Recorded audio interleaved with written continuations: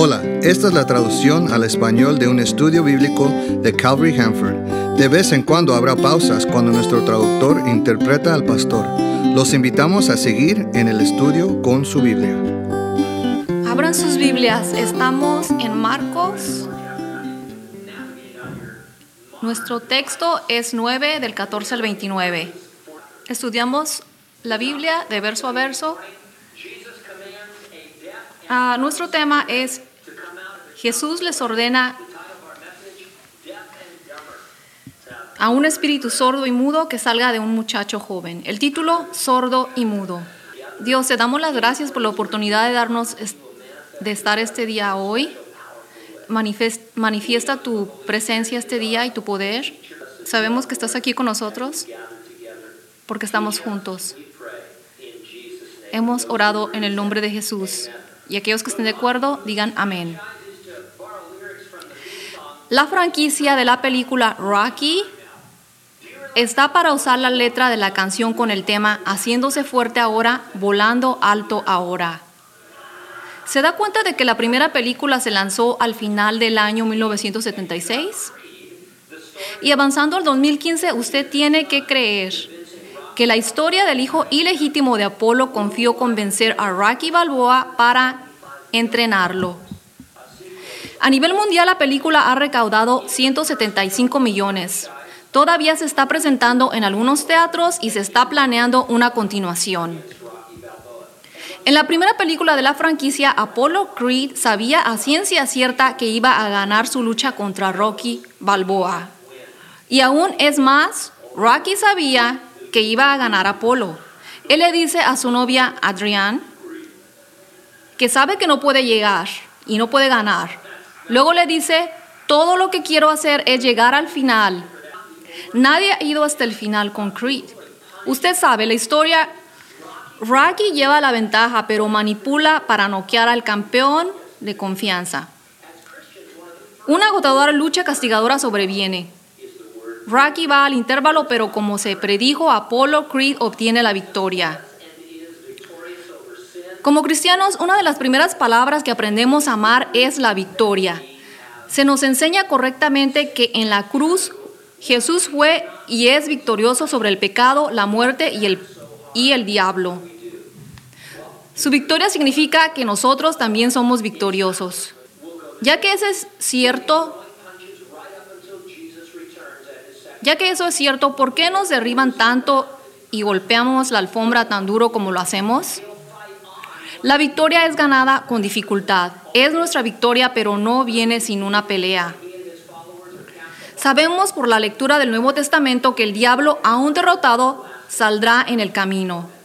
Él va a estar lanzando golpes justo hasta que Jesús regrese en su segunda venida, cuando el Señor le ordene ser encadenado y encarcelado por 1000 años.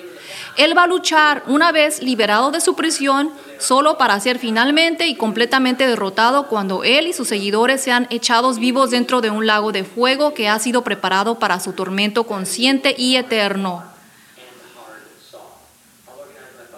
En nuestro texto, los 9 discípulos que Jesús no se había llevado con él hasta el monte de la transfiguración tuvieron una pelea con el diablo.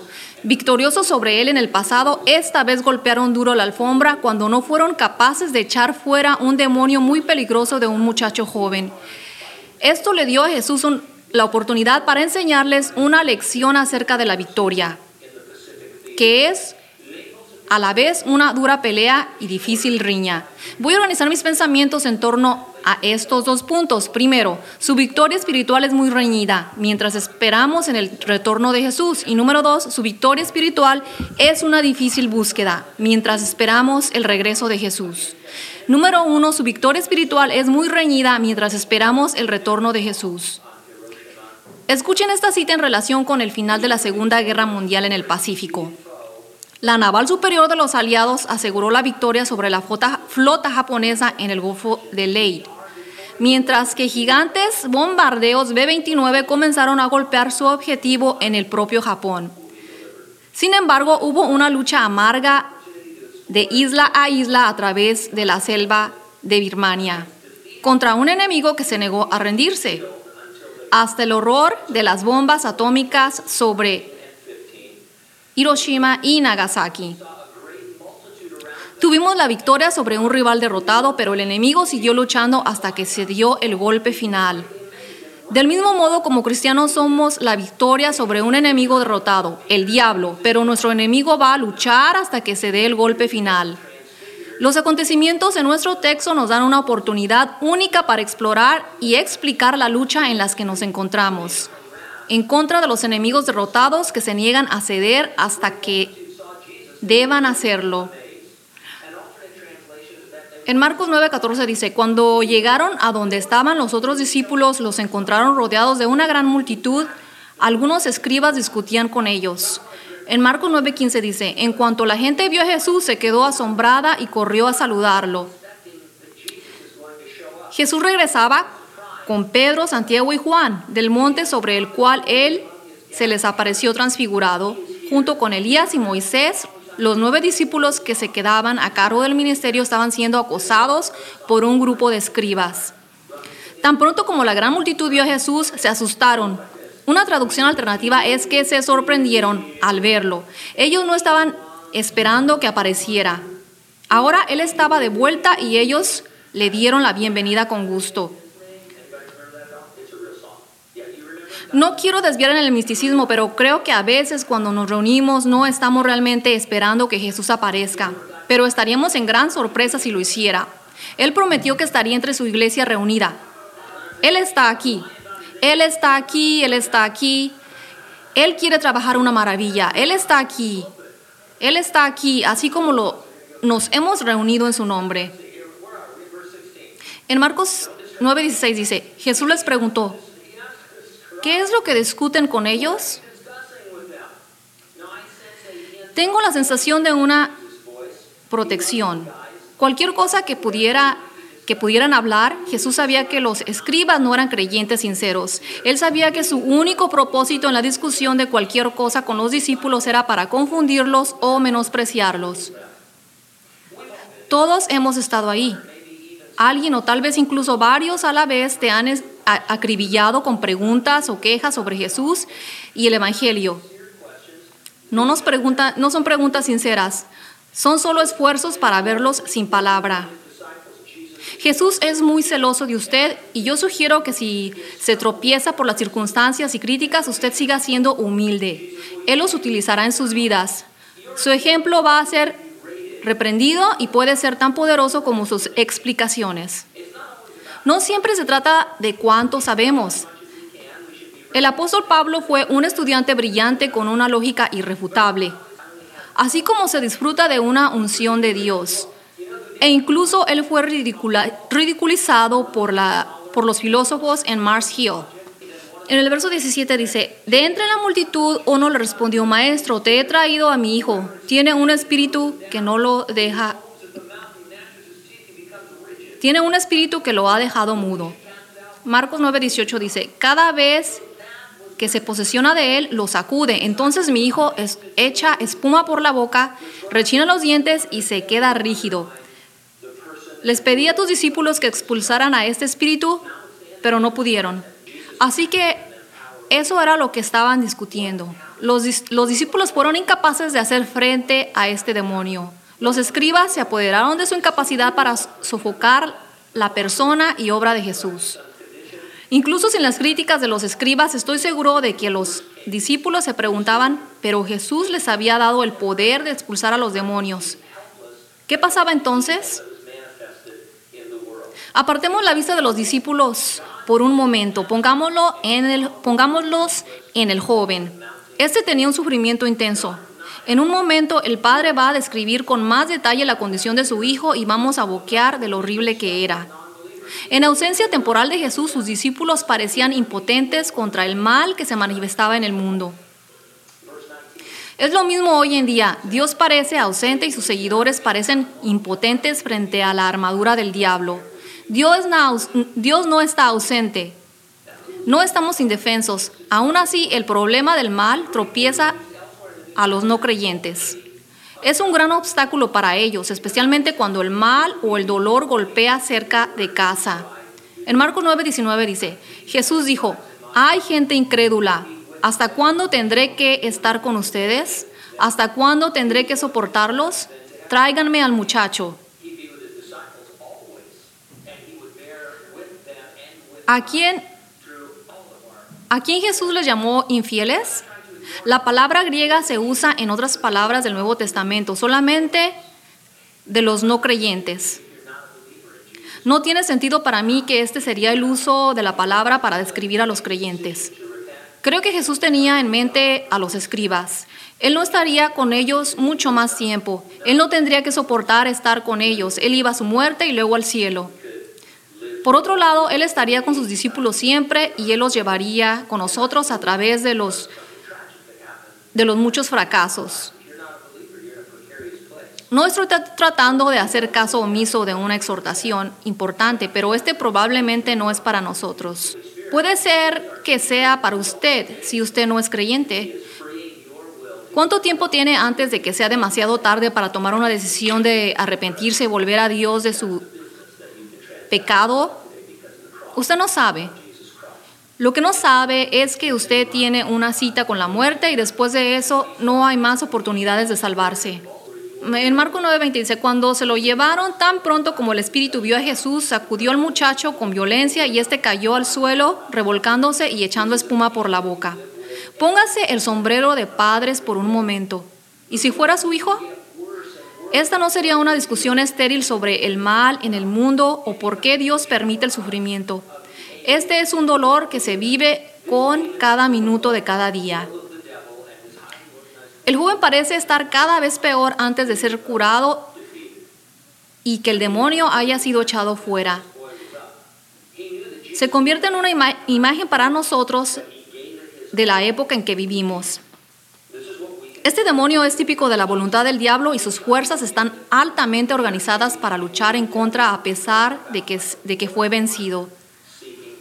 Es decir, el demonio sabía que su tiempo de posesión en este muchacho había terminado. Él sabía que Jesús le ordenaría salir del joven, pero él había dado todo hasta la derrota. Eso es lo que podemos esperar hasta que estemos con Jesús. Los discípulos estaban recibiendo una visión de la era de la iglesia, en la que el diablo se va como un león rugiente buscando a quien devorar. En Marcos 9:21 dice, Jesús le pregunta al Padre, ¿desde cuándo le sucede esto? Y el Padre respondió, desde que era niño. Jesús no estaba cuestionando al Padre por un diagnóstico para sugerir un tratamiento. No, su pregunta creo estaba llena de compasión. Se reconoce el horror absoluto de la condición de este muchacho y el dolor que su padre debe haber sufrido viendo a su hijo. Dios no estaba inactivo en nuestro dolor y sufrimiento. Lo siente hasta el punto que nosotros lo sentimos. Dios el Padre miraba como su único hijo murió. Si usted piensa que sabiendo que se iba a levantar de entre los muertos y de la cruz era fácil, se equivoca. Desde la infancia este joven había sido abatido. El sufrimiento de los niños realmente llega a nosotros. Evoca una cruda emoción que casi cualquier otra cosa. ¿Qué padre no ha querido cambiar lugares con su hijo y su dolor? En Marcos 9:22 dice, muchas veces lo arroja al fuego o al agua con la intención de matarlo. Si puedes hacer algo, ten compasión de nosotros y ayúdanos. Entre los que se representaban como expertos en demonios y la posesión demoníaca, existe la creencia de que los demonios en general tienen un fuerte deseo de habitar cuerpos humanos. Para ponerse en términos contemporáneos, dicen que los demonios se unen para asumir sobre la carne. Eso es una tontería. Ese demonio seguía tratando de matar al joven que poseía. Él quería destruirlo. Hemos tomado la posición bíblica podría añadir que la presencia de Jesús en la tierra fue contrarrestada por el diablo por una invasión demoníaca a Israel en el primer siglo, de manera que no se ve hoy en día, ahora que Jesús ascendió al cielo. No me malinterprete, la posesión demoníaca es real, no solo algo agresivo. Algo más, los cazadores de demonios dicen que se debe saber el nombre del demonio antes. Y entonces usted podría echarlo fuera, pero en ese caso, puesto que el demonio hizo al niño mudo, nunca podría saber su nombre. Nosotros no tratamos con los demonios basados en fórmulas o supersticiones. Si los encontramos, nos ocupamos de ellos sobre la base de la autoridad delegada que Jesús nos da. El padre de este joven suena como si hubiera perdido la fe en la capacidad de Jesús para echar fuera demonios. Tenía sentido porque sus discípulos habían fallado. Después de todo, Jesús había conferido con anterioridad a los 12 el poder de expulsar a los demonios.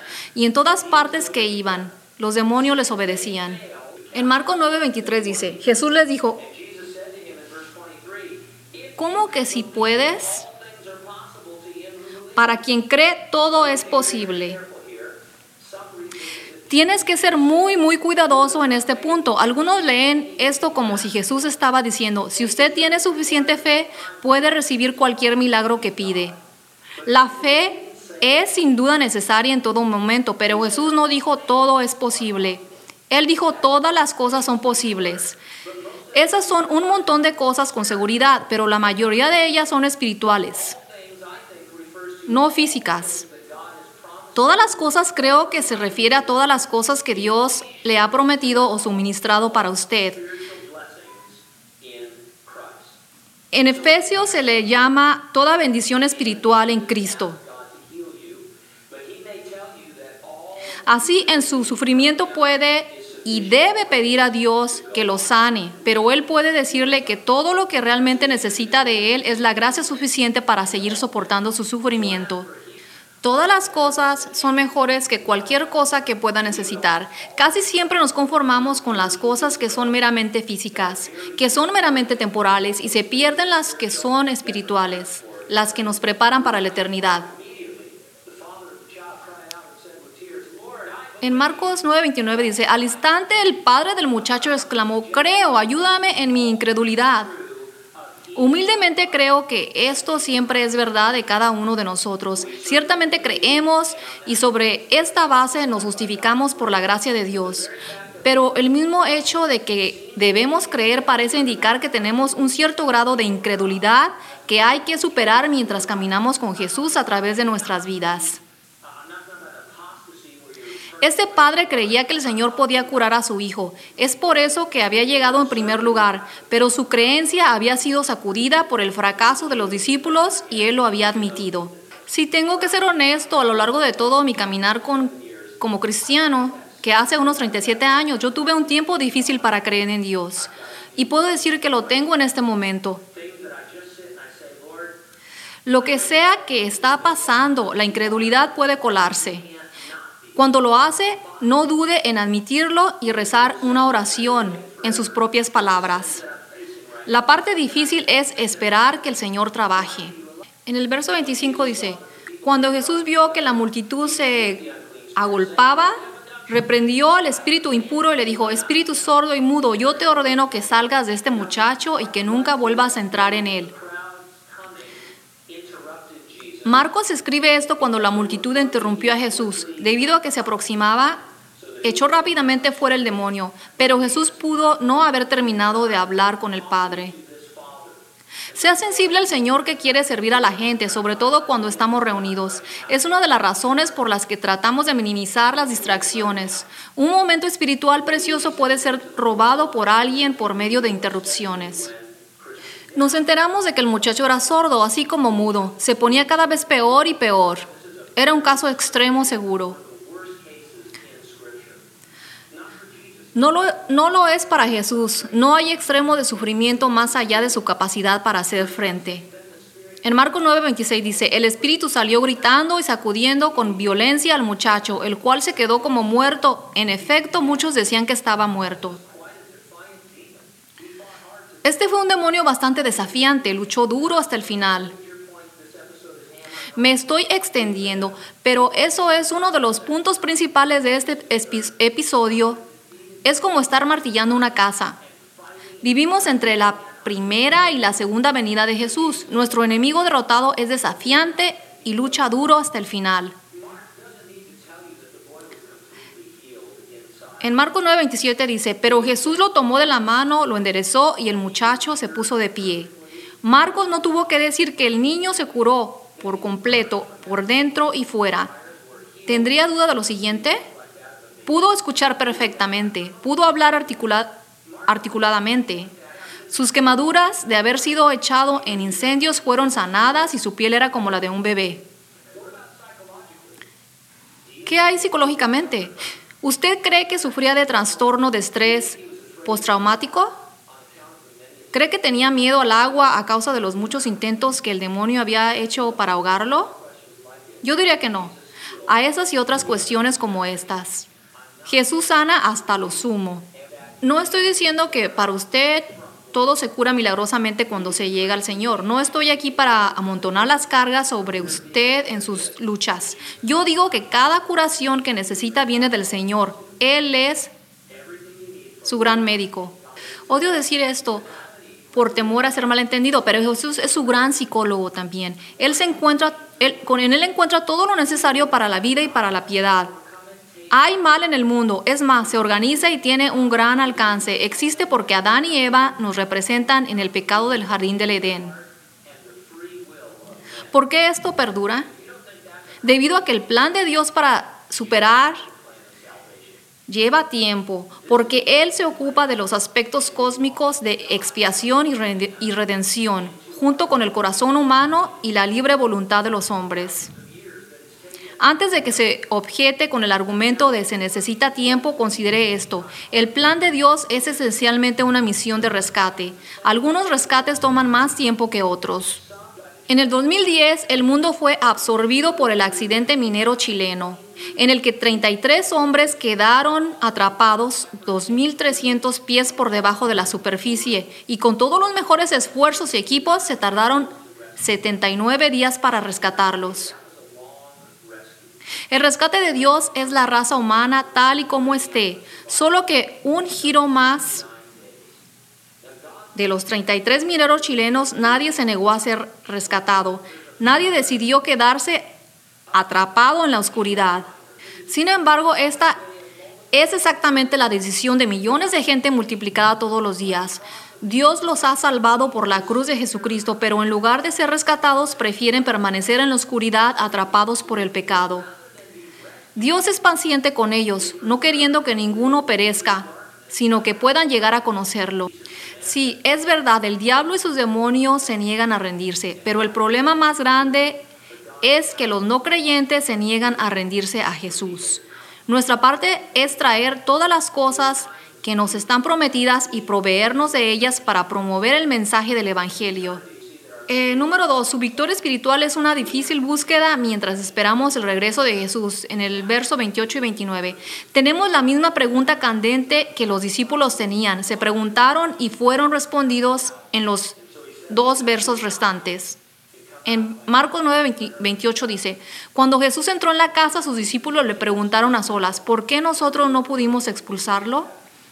Marcos 9, 29 dice, Jesús les respondió, esos demonios no salen sino con oración. Creo que lo que Jesús estaba aquí es tan simple que perdemos la conciencia. En primer lugar, vamos a hablar de lo que nos estaba diciendo. Él no estaba diciendo que si se encuentra con un demonio especialmente malo, vaya durante un tiempo de oración y ayuno y luego vuelva a la lucha. No, el ejemplo que Jesús nos dejó fue que Él siempre está dispuesto a luchar. El Señor estaba hablando de un estilo de vida que incluye la oración y el ayuno sin tener en cuenta cualquier adversidad o tragedias específicas. No estoy diciendo que es incorrecto orar y ayunar para ciertas cosas. Vemos esto de vez en cuando en las Escrituras. Pero yendo más allá, lo más importante para llevar de los comentarios de Jesús son que seamos espiritualmente disciplinados con la oración y el ayuno. Y en esta lista vamos a ser extremadamente honestos. Si tuviéramos que hacer una encuesta y preguntar, ¿ora y ayuna a menudo? La mayoría de nosotros respondería no. La conclusión que sacamos de nuestra falta de oración y ayuno es que no estamos tan listos como tenemos que estar para luchar. Es al menos una de las razones por las que somos derribados y golpeados a la alfombra con tanta fuerza. Si el síndrome de Apollo Creed se sabe que vamos a ganar, es por lo que no entrenamos más duro. Si pareciera a partir de los comentarios de Jesús que a pesar de que había conferido a los 12 la capacidad de expulsar los demonios, ellos tenían que ser disciplinados. Piénselo de esta manera, la capacidad de expulsar los demonios no era de ellos, era de Jesús. Cualquier cosa y todo lo que hicieron lo hicieron por medio de Él. No era de ellos para hacer lo que quisieran. La oración y el ayuno comunican que entendemos nuestra dependencia sobre Jesús. Todo lo que Él nos ha dado o toma de nosotros, nosotros seguimos siendo totalmente dependientes de Él para darnos el poder. Podemos ir a través de los mecanismos de una vida cristiana, sobre todo aquí en la seguridad relativa de nuestra gran nación, sin tener ninguna unción del Señor. Nos encanta la gracia tanto que creemos que es incompatible con las disciplinas espirituales, pero no lo es. Tenemos que volver a las disciplinas básicas de la vida cristiana, la oración, la lectura de la palabra, especialmente la devoción, reunirnos, compartir nuestra fe, dando y ayunando. Considerémosla como una lista de control de 6 actividades, aceptando el resto de ejercerla espiritualmente en todos y cada uno y trabajando en lo que usted es deficiente. Ese demonio puede salir, dijo Jesús. Eso es una gran declaración y creo que lo podemos aplicar más allá de la expulsión de demonios. Lo que Jesús estaba diciendo en general es que se puede prevalecer espiritualmente en contra de lo que sea que te encuentres. Todo lo que necesitas hacer es seguir con fuerza a Jesús. La victoria está asegurada, pero es difícil buscarlo. Al final, su creencia con Jesús será buena. Esa es su victoria en todo momento. En el béisbol se habla de las 5 herramientas de un jugador. La posición ideal del jugador que sobresale del término medio, emergiendo por el poder en las bases, golpeando por el poder, la velocidad, la habilidad de lanzamiento y las habilidades en el campo. Piense en la frase de Willie Mays. Estamos trabajando en ser 6 herramientas cristianas. No se conforme con 1 o 2 o incluso 4 o 5 disciplinas. Gracias por escuchar. Para más estudios bíblicos, visite calvaryhanford.com o escucha la traducción en vivo en nuestro servicio del domingo a las 10:15 de la mañana. Dios te bendiga.